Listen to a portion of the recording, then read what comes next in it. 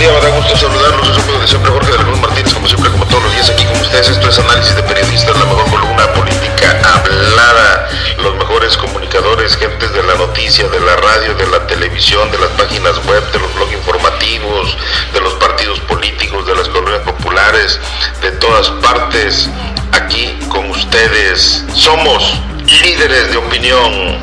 Arrancamos. Hoy en la edición miércoles 24 de julio del 2013 y bueno, hay muchísima información. Retendrá el IFE las prerrogativas al PRD por 8 meses. Determina el IFE realizar 8 embargos mensuales al financiamiento del Partido de la Revolución Democrática para saldar adeudo de 25.1 millones de pesos por servicios durante el plantón de reforma del 2006. Sigue con eso. Este plantón lo hizo el nefasto de el PG. Y no ha dicho nada, no ha dicho ya, o cuando menos eso que diga ya pasó, olvídelo ya. No, ni eso. ¿Pero quién quiere que les pague? No, el IFE, es que el dueño de esa lana es un servicio prestado. Hay un proveedor ahí que les prestó las mantas, las mesas, todo el equipo para hacer, y el PG no pagó la cuerdita, es trácala. Entonces, y el vato pues demandó, siguió todas las instancias y hasta hoy le resolvieron.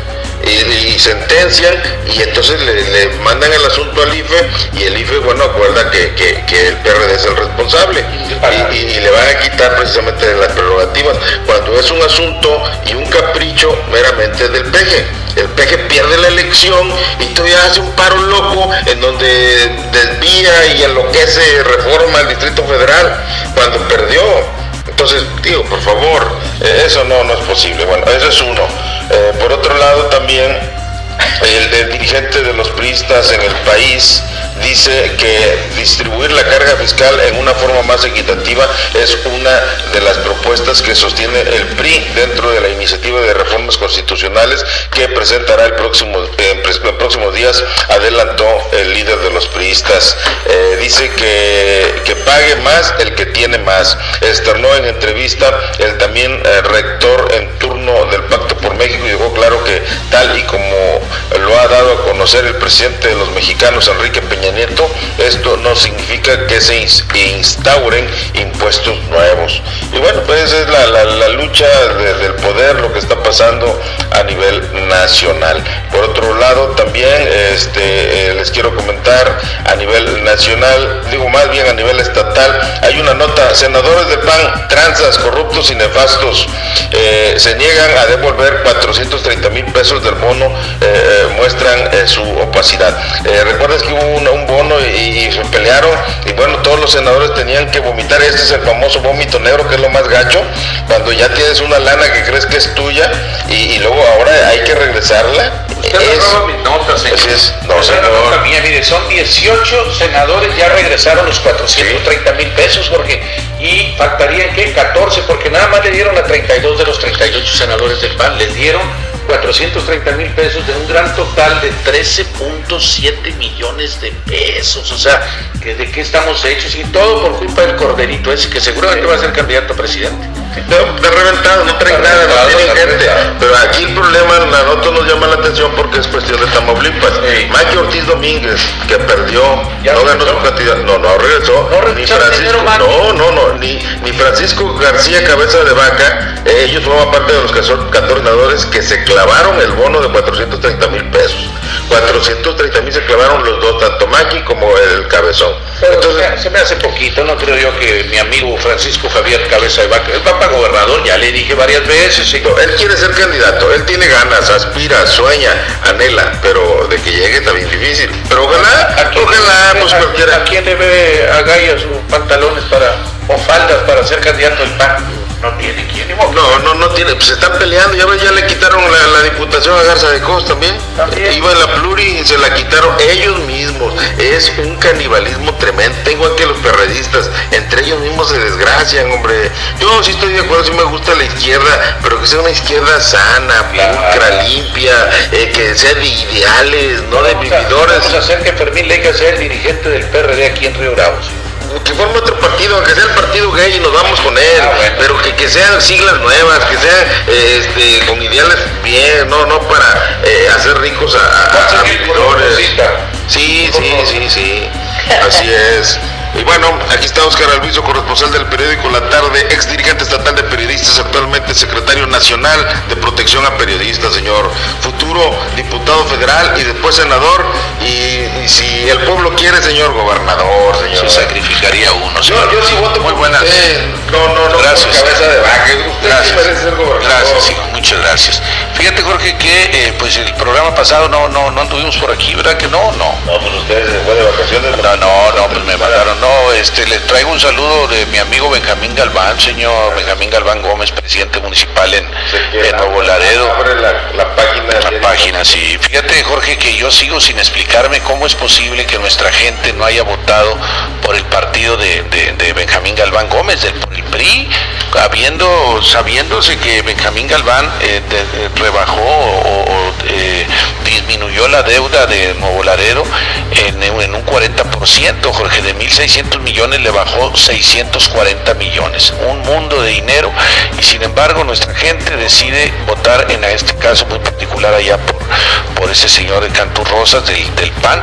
Pero bueno, pues dicen que el pueblo es sabio, ojalá y no se equivoquen, y ojalá y el señor Cantú Rosas, que no tenemos el gusto de conocer, ojalá y pues haga un buen papel, ¿no? Finalmente, Jorge, la idea es de que los funcionarios, los gobernantes, trabajen en beneficio de la gente, no como le está haciendo su presidente Peña Nieto, señor. Ya vio lo último que acaba de hacer, mire, le subió a la gasolina magna a 11 pesos con 44 centavos el litro.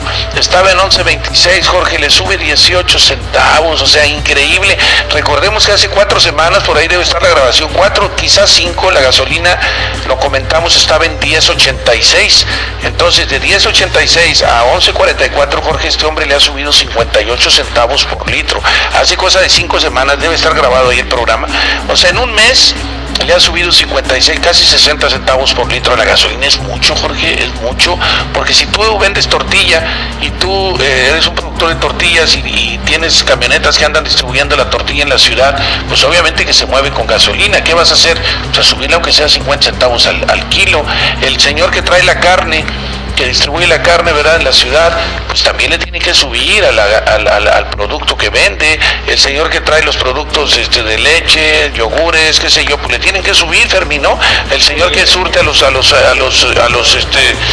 comerciales de pastas de dientes, de todo lo que es mercancía, pues le tienen que subir, Jorge. Por eso vemos que desafortunadamente día tras día, así con aumentos muy pequeñitos, Fermin, a la larga, después de 4 meses, el litro de aceite que te costaba 17 pesos, ahorita anda en 28 pesos, o en 30, o hasta en 32 pesos. Y no nos damos cuenta porque pues ahora sí que de a poquito, ¿verdad?, nos van dando la medicina esta tan amarga para el pueblo de México. Y yo insisto, porque no se vale. Llegan al poder para desgraciar al pueblo. Yo creo que eso ya hay que ponerle un alto a eso, ¿verdad? Pero ya ya nomás nos queda el único líder que queda es Fermín Leija, y ya ves que de repente también ya... Creo que no le han dicho que ya. Bueno, fíjate, Jorge, que hay otra, esto está de cabeza, ¿no? De veras que esto está muy mal el país, pero bueno, vamos a tratar de ser positivos. Yo esperaría, en el caso muy particular aquí de Río Bravo, vamos a hablar de Río Bravo, que el señor Rogelio Villaseñor, porque no hemos comentado nada a raíz de que ganó, no hemos dicho nada.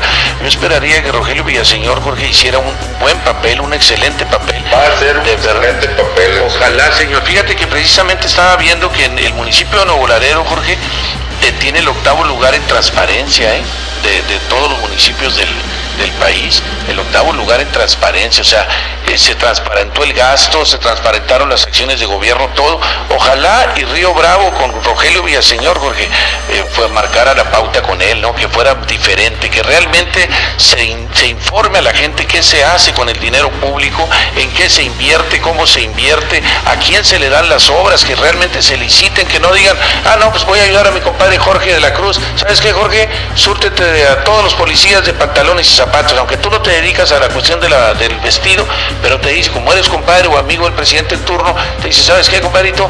Tú súrtele a todos los policías, es más, van a ser 2 uniformes por policía y 2 pares de botas y 2 pares de gorras y guantes y qué sé yo. Sí, entonces son 100 policías o 200 policías, o sea, te vas a llevar un billetón. Compadre, nomás acuérdense de inflarle el precio. Si el uniforme se lo dejan en 50 pesos, te meto a la 80, compadre, y ahí vamos. Sí, compadre. O sea, ese es el tipo de cosas que no deberían de ser ya, Jorge. Fíjate que a propósito de la transparencia, estábamos analizando este asunto, aquí mi compadre Fermin Leija, analista, y Paco Rojas en Radio Rey, en el programa que tenemos los lunes en Radio Rey 8:10 AM, de 7:30 a 9 de la noche. Ya se aventó un comercial. Sí, ahí me lo cobran. Bueno, ahí precisamente Paco abrió la página precisamente del gobierno municipal. Y precisamente viene todos los gastos y viene todo detallado eso, pero viene hasta febrero. Entonces, ¿dónde está la transparencia? Si hasta febrero, pues si esto es mes por mes, se tiene que ir actualizando eso. Diario, ¿no? O al menos cada semana. Así es, señor. Sí, no, pues es que desafortunadamente, Jorge, a veces se incurren en situaciones que no van, ¿no? Debe de haber un manual de procedimientos en la administración municipal en turno, a modo que si Fermín Leija en la próxima administración es el director de compras, por decir, pues que él no compre las cosas a su libre arbitrio, ¿verdad? Que no compre, pero voy a comprar a Jorge de la Cruz que vende computadoras, se las voy a comprar a Jorge para favorecer, aunque no sirvan, y sobre todo, y con un incremento en el costo tremendo, en el precio, porque es tu amigo. O sea, ese tipo de situaciones tienen que quedar atrás, ¿no?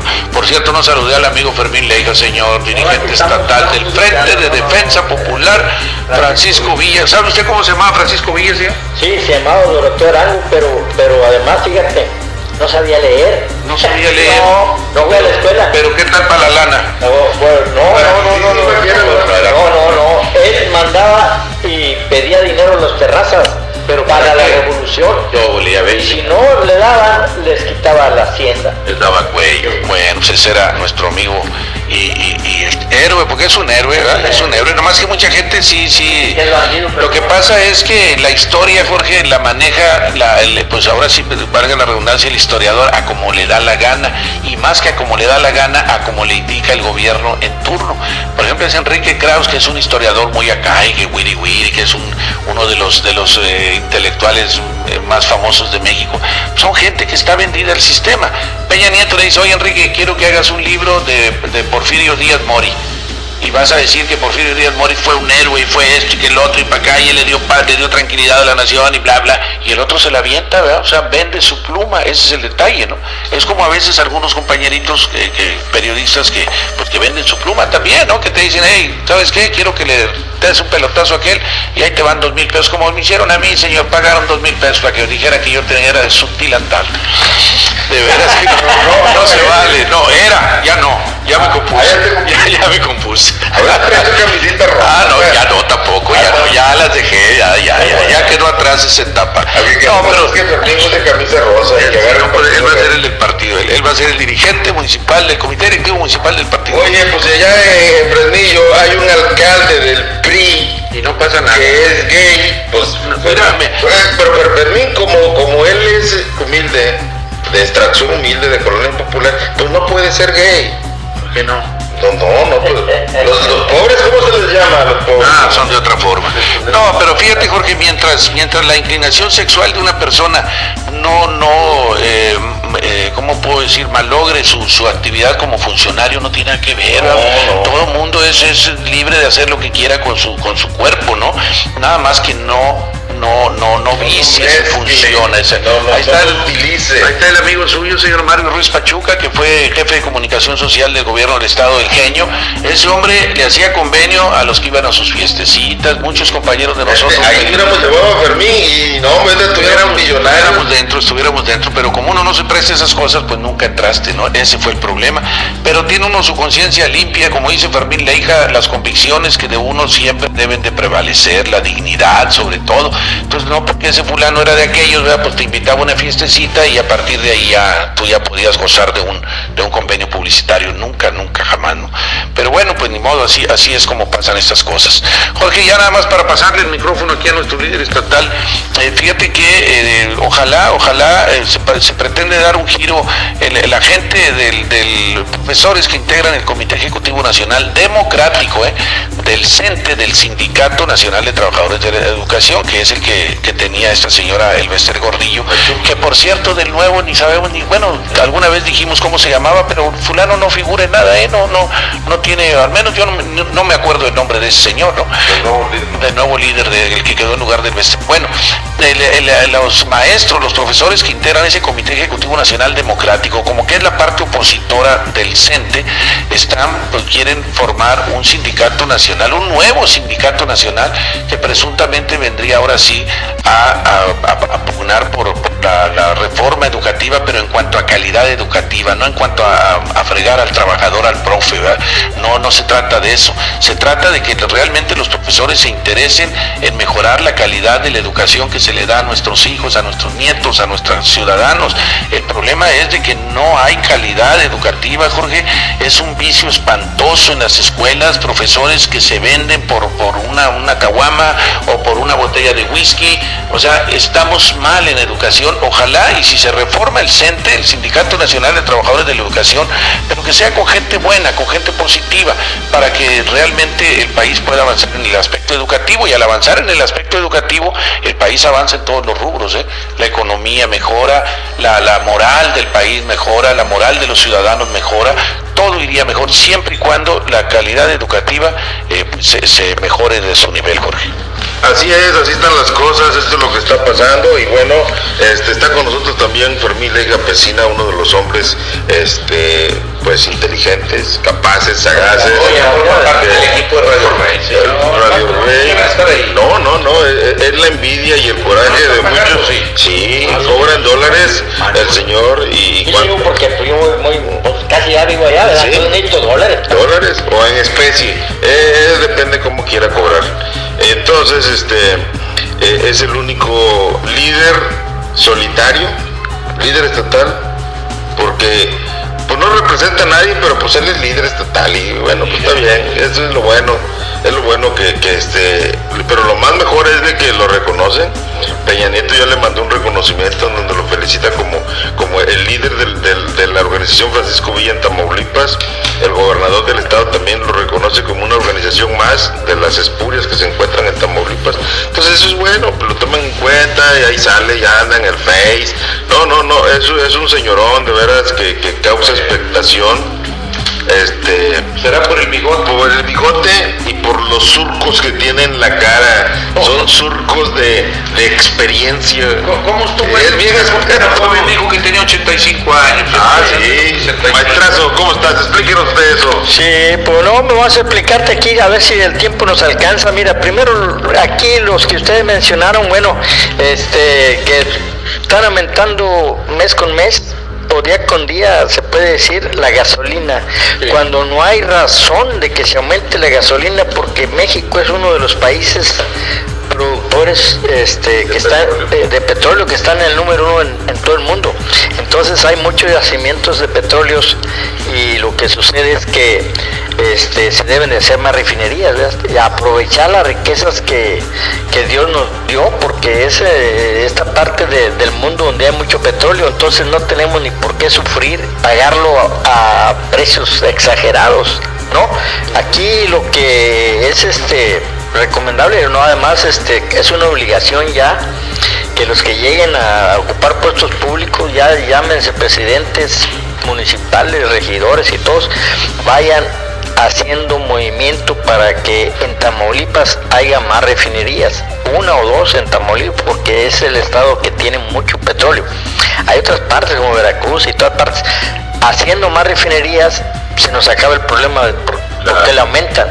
No hay razón por qué no la aumenten. Ahora no pueden aumentar otras cosas que no se produzcan en México. A lo mejor aquí, por ejemplo, el yeso o algo así, ¿verdad? Que no hay producción, bueno, pues es caro, pero no hay razón por que nos aumenten la gasolina.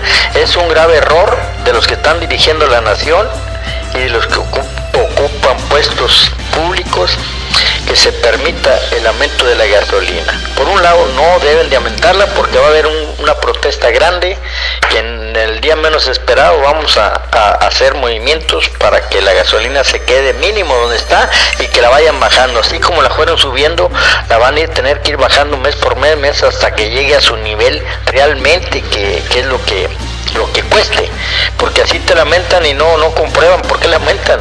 No hay prueba. No.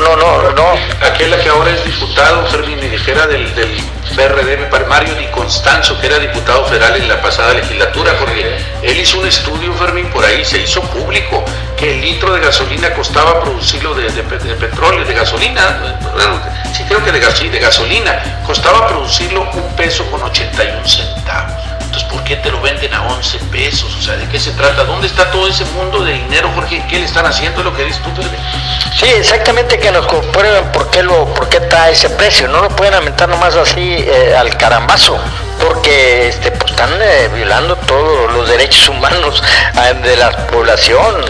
Cuando te violan tus derechos humanos, no creas que nomás cuando te dan las cachetadas, no, sino cuando te aumentan las cosas, porque te las aumentan sin ninguna justificación, que diga, mira, tanto nos cuesta a tantos trabajadores y esto y nos sale a tanto, pero así que la aumente y que lo apruebe el presidente de la República es más grave. ¿Tenemos presidente? No, tenemos un presidente que realmente no se pone a pensar lo que habla. Pero ya pasando a otro tema, al que tú mencionabas aquí, que resulta de que la renta de que tuvieron allá en las carpas en el plantón del 2006, el IFE le está quitando una parte de las prerrogativas al PRD. Pues aquí también que había un delito, porque mira, yo me he juntado con abogados y licenciados que han aprendido las leyes y dicen que cuando una deuda no se cobra durante 3 años, esa deuda ya no se puede cobrar. Sí, eso me dijeron, mira, si te acusan de que no te lo cobran y no hay pruebas de que te lo estuvieron cobrando, no hay ninguna demanda, ninguna denuncia ni nada, tú ya no pagas, porque la ley dice cuando alguien debe algo y el otro no le cobra, en 3 años esa deuda se queda eliminada. Aquí ya no se le debe pagar a ese de las carpas, porque además ya se pasaron varios años, ¿verdad? 5 años, yo creo 6, ¿verdad? Que no los cobró, entonces ya no tiene derecho de andarlas cobrando. No los cobró en su tiempo, ya se fregó, porque se le pasó. La ley tiene límites, dice hasta ahorita y hasta aquí. Por ejemplo, con un delincuente son 48 horas para que te comprueben el delito, y se puede agregar un poquito hasta 72 y así. Entonces el cobro también de una deuda tiene su límite. No me la cobraste a su tiempo, ya no. Pero además aquí está grave, lo que quieren es desprestigiar a Andrés Manuel López Obrador, porque el que le rentó las carpas se la rentó al PRD. Entonces ese que rentó las carpas, el dueño de las carpas al que se le debe denunciarlo ante la agencia del Ministerio Público por incumplimiento de contrato. Ahí no tiene ni por qué meter las narices el IFE. No, ahí está mal. Y claro, ni mencionar, Andrés Manuel no firmó nada allí, ni nada. A Andrés Manuel no se mete en esas cosas. Las carpas las puso el PRD por apoyar el movimiento. Pero eso que sea Andrés Manuel, pues no. Entonces aquí les va a salir, como dice el dicho, el tiro por la culata, porque están haciendo más famoso a nuestro líder nacional de las causas justas, Andrés Manuel López Obrador. Por allí te digo, ¿quieres platicar de eso? Ándale, si no, ahorita hablamos de Rogelio Villaseñor. Bueno, está bueno. Tienes tiempo todavía, tienes 8 minutos. Mira, te quiero comentar, Fermín, lo que tú dices. De veras, es bien lamentable que se engañe al pueblo. ¿Cómo vamos a engañar al pueblo a que no pague, a que abuse? Digo, ¿qué calidad necesidad hay de esos políticos de izquierda que roben así? Todavía no son nada y ya están robando, abusando de la gente, de los proveedores. ¿Qué sería si llegan hambriados de poder? Los priistas pues están acostumbrados, los panistas están acostumbrados a gobernar, pero los pobres periodistas no, de veras, es bien lamentable eso. No debe de ser así. Mira, la situación es así, Fermín. Este asunto que está en el IFE derivó de una disputa judicial por el cobro, pues en el 2007, fíjate, en el 2007, en tiempo y forma, este señor, el proveedor Rafael Goicolea, demandó el cobro de 11 facturas por servicios de renta de escenografías, pantallas gigantes, sonidos, además de transmisiones satelitales durante 47 días de plantón en Reforma, como parte de las movilizaciones postelectorales encabezadas por el corruptísimo Andrés Manuel López Obrador.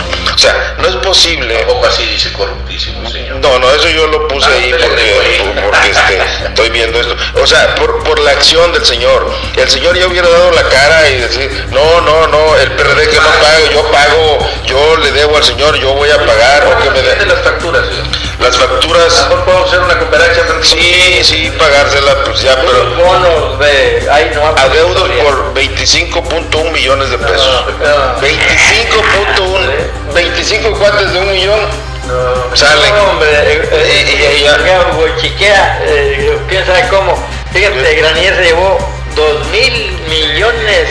¿Por qué van 2.000 millones a 25, hombre? No, hombre, ya. Esto es una risa. Pero bueno, déjalos que se sigan enlodando más, queriéndole desprestigiar. Entre más quieren desprestigiar a una persona, más la hacen que se levante. Y lo vamos a levantar más cuando venga aquí a Tamaulipas de vuelta. Cada que viene a Tamaulipas se pone de fiesta cuando viene Andrés Manuel López Obrador. Hasta los priistas andan ahí bien contentos, porque acá dentro del PRI en Tamaulipas no hay líderes, ¿verdad? Y del PRD sí hay unos cuantos, pero además cuando viene Andrés Manuel López Obrador, yo he visto a muchos priistas que se alegran porque anda defendiendo el petróleo, porque cuando si quisieran, sí, no pueden, no tienen, porque acá lo te apaciguan.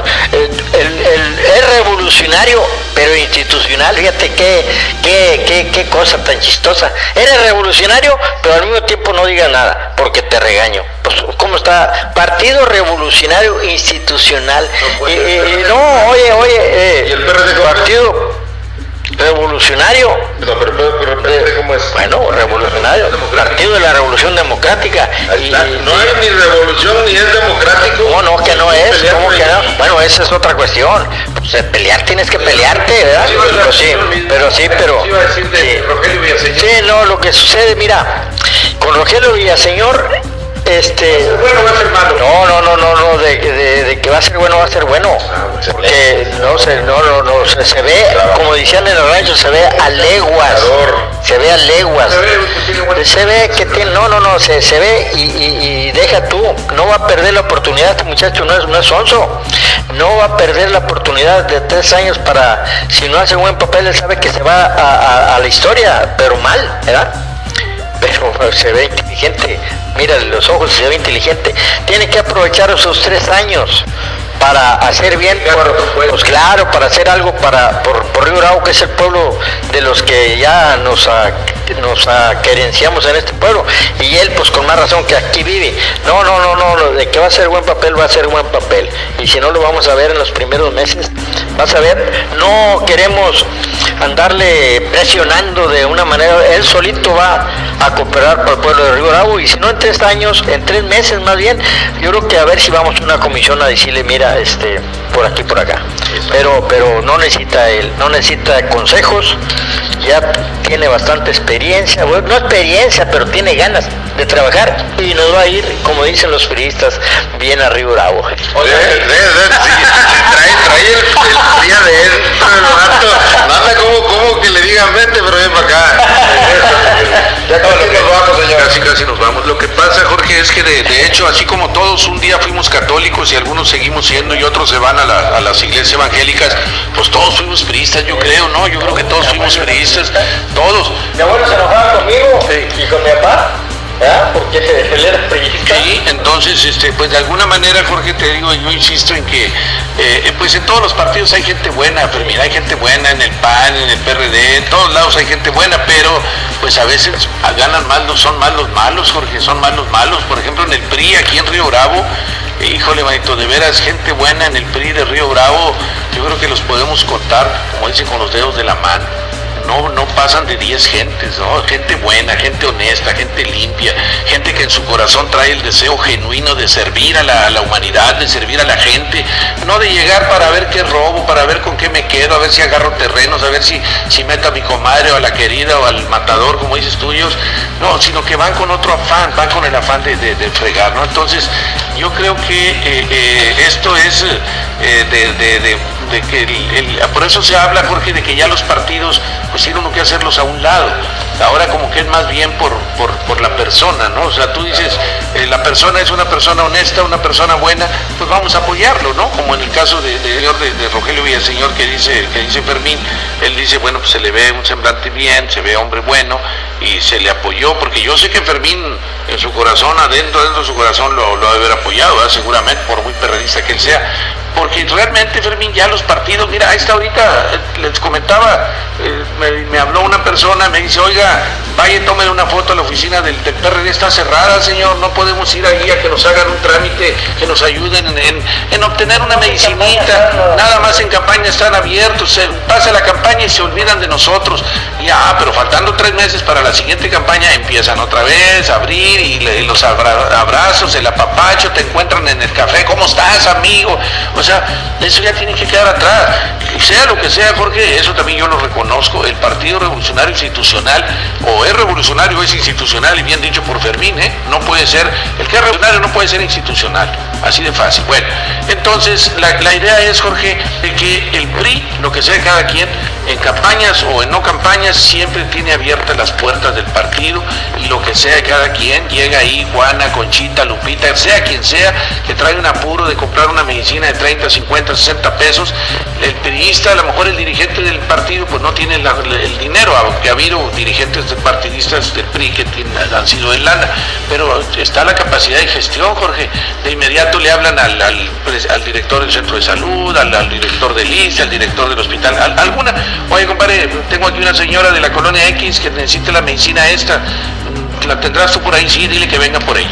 Y van y le regalan su medicina. Lo que sea cada quien, eso siempre ha sido en el PRI. Pero fíjate que la institucionalidad se da precisamente al motivo o a la razón de ser fiel. Esa es, y entonces es que no puede ser revolucionario. Sí, en la revolución, si alguien no es fiel a los lineamientos o a la filosofía de la revolución, pues entonces no es institucional. Pues fíjate, por ejemplo, Jorge, recordemos cuando el PG dijo que al diablo las instituciones, hasta el gorro, Jorge, de que esas instituciones obviamente que no funcionan. Ahí está el IFE es un mugrero, Jorge, es una cosa espantosa. El primer IFE, cuando lo presidió José Waldenberg, cuando era consejero él, fue otra cosa, inició muy bien, pero ya lo han ido de plano, ya se vende al mejor postor, o sea, definitivamente. Ya vámonos, señor, son 32 minutos, se metió usted, fíjese. Bueno, vámonos, Fermín, ya. Vámonos, Jorge. Gracias, hasta la próxima.